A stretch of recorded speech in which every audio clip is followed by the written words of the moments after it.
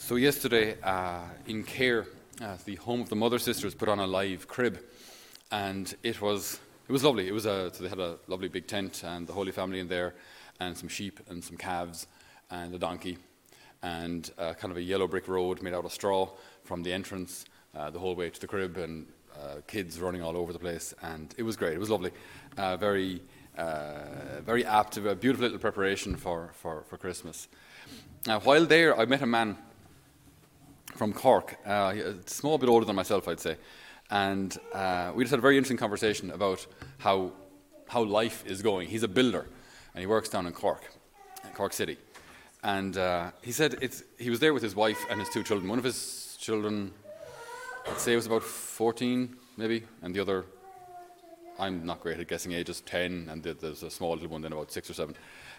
So he's there with his family, and we just got talking about the work environment and who he's working with. So he said, I'm working with a lot of builders, a lot of guys straight out of college, or a lot of 26, 27-year-old guys. And he said, it's worrying. It's worrying seeing how things have degraded almost, how dark the world has become. He said, like when we engage in any kind of conversation about the weekend, it's not good. It's not good at all. And he said, it's not like it's just, I might have one or two too many. He said, like, he doesn't know any guy that he's working with, right, who comes from a family where there's stability, where there's kind of dependability, where there's something solid to go home to. I said a lot of these guys then, they have a son or daughter here, and maybe another son or daughter there, and now they're in a different relationship with someone who already has. And it's not to judge anyone. It's not about judging people, but it's just it's all kind of chaotic. It's all kind of chaotic. And then when they talk about going out, it's not so much, as I say, having one or two too many, but he said so many people that he knows and that he works with. It's about getting high. They want to go out, and it's just looking for the next hit. Looking for the next line of coke. That's it. And they live for the weekend. So the week is kind of tolerated in order to provide for whatever one desires or whatever pleasure one seeks on a Saturday night. And he said it's so strange, like, because where do you even start to fix this? How do you change this? Like, how do you change it at all? In our gospel today, there's a very interesting line. It says, Joseph, son of David, do not be afraid to take Mary into your home as your wife, because she has conceived what is in her by the Holy Spirit. Now, you have to pay a bit of attention for the next 2 minutes. It's a small, little bit complicated, but it's not the worst. Okay, so there's an Italian priest, his name is Fabio Roschini, and he comments on this line, makes a very interesting observation. So in our version of Scripture, with all the commas and full stops, they were put in afterwards. Commas and full stops don't exist there in Hebrew. So they weren't there in the original text. So the commas and the full stops were added afterwards. And they may be in the right place, and they may not. But sometimes it actually changes the meaning quite substantially. So Fabio Roschini makes this observation here. It says, Joseph, son of David, do not be afraid to take Mary home as your wife, comma, all right? Because she has conceived within her what is in her by the Holy Spirit. So, don't be afraid to take Mary as your wife, because she wasn't unfaithful to someone else, that she has conceived by the Holy Spirit. Okay? That makes sense? So that's how the text is written here. But if you take the comma out, it changes the meaning. Joseph, son of David, do not be afraid to take Mary home as your wife, because the child, do not be afraid to take Mary home as your wife, because the child that she has conceived is of the Holy Spirit. So do not be afraid to take Mary home as your wife, because the child has been conceived by God. Do not be afraid that the child has been conceived by God. I'm not sure if I've made the difference apparent at all. Do not be afraid that the child now has been divinely conceived. Now you're going to be the foster father of a divine child. You see the difference? So it's not, do not be afraid because the child hasn't been conceived by another man, but it's, do not be afraid because the child is so holy. You see the difference? So don't be afraid because you're your foster child now is a son of God. Do not be afraid that you have a call to greatness.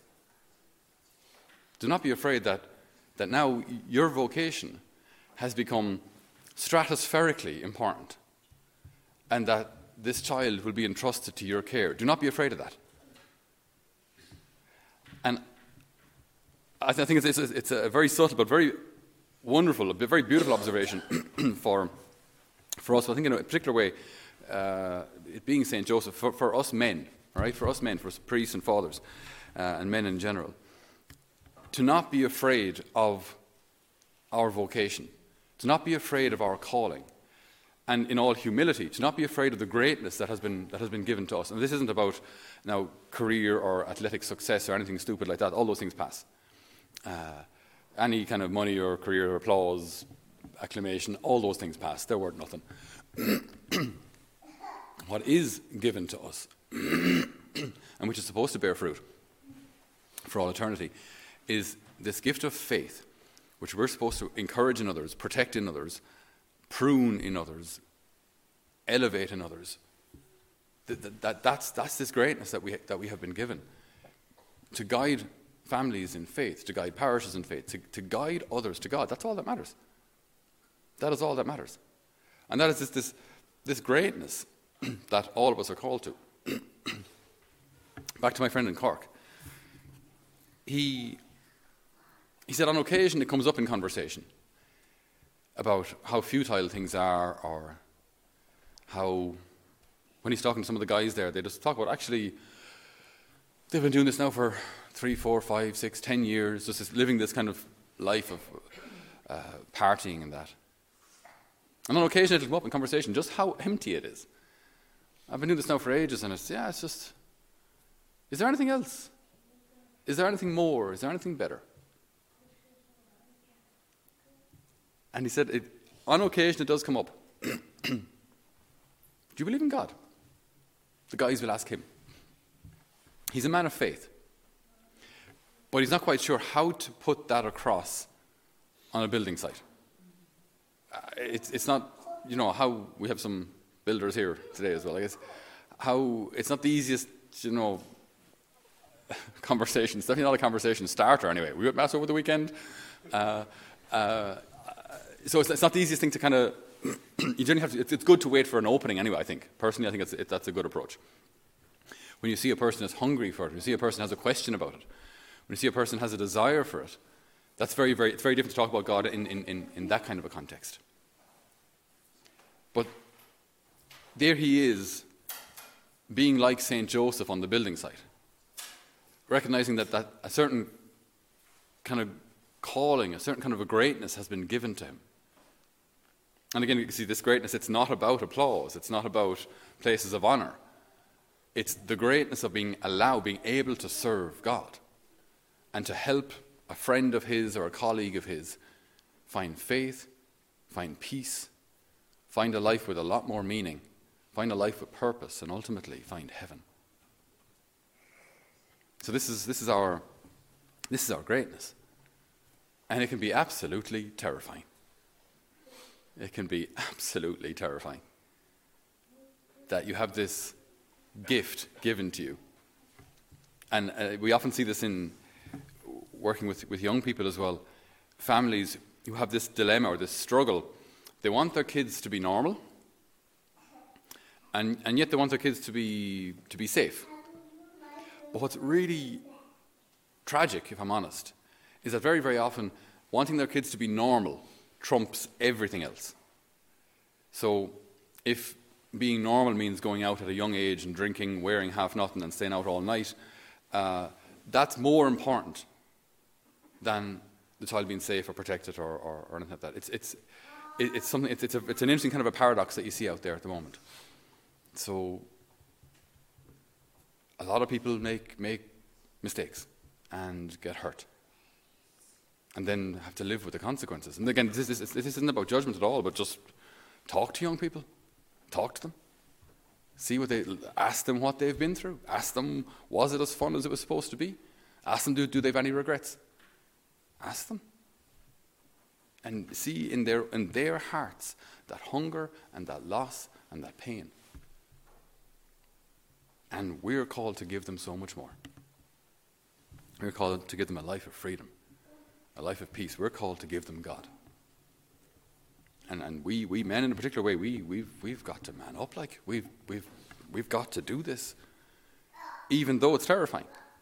Even though, you don't necessarily want to talk to the guys about God. Maybe it's just easier, just keep it to yourself, have a kind of a private faith, just keep it all to yourself. Now, by the way, we're not saying go too far the other direction either and just start preaching Jesus to everyone, whether they want to hear it or not, and turn yourself into a wacko. Like, that's not what we're saying either. But there is a balance.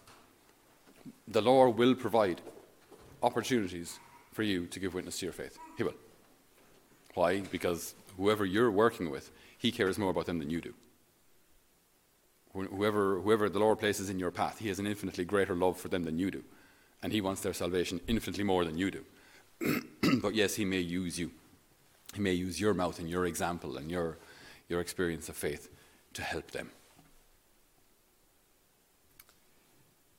Joseph, son of David, do not be afraid to take Mary home as your wife, because she has conceived what is in her by the Holy Spirit. We pray today for the church throughout the world. We pray for, in a particular way, for fathers, for priests, for men. We pray that we may imitate Saint Joseph in living his vocation, preparing the way for the Lord in people's hearts. And may we do this, whether it's comfortable or whether it's not, whether it's easy or whether it's not, whether we're applauded or derided. May we be the Lord's hands and feet. May we imitate St. Joseph this Advent and always. Amen.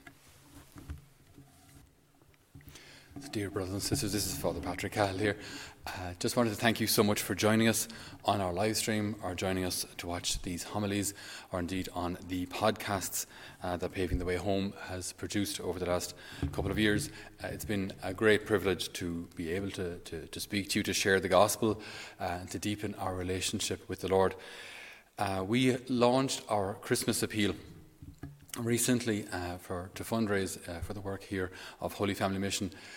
If our work here has blessed you, you might consider assisting in the furthering the future of this great work of the Lord by donating, maybe on our website, holyfamilymission.ie. There's a donate button up there, just so that our work can continue here. We've had 80 young people pass through our formation program. There are plenty of school retreats going on. Schools come here to do retreats. Our mission team goes out to them, as well as other missionary outreaches and retreats that we welcome here. So thankfully, it's been a very fruitful mission and ministry, and we hope that you share our vision for the renewal of the church. So if you feel the Lord is calling you to share or to help and assist our mission and ministry here, we would greatly, greatly appreciate it. So thank you very much for your time, and God bless you.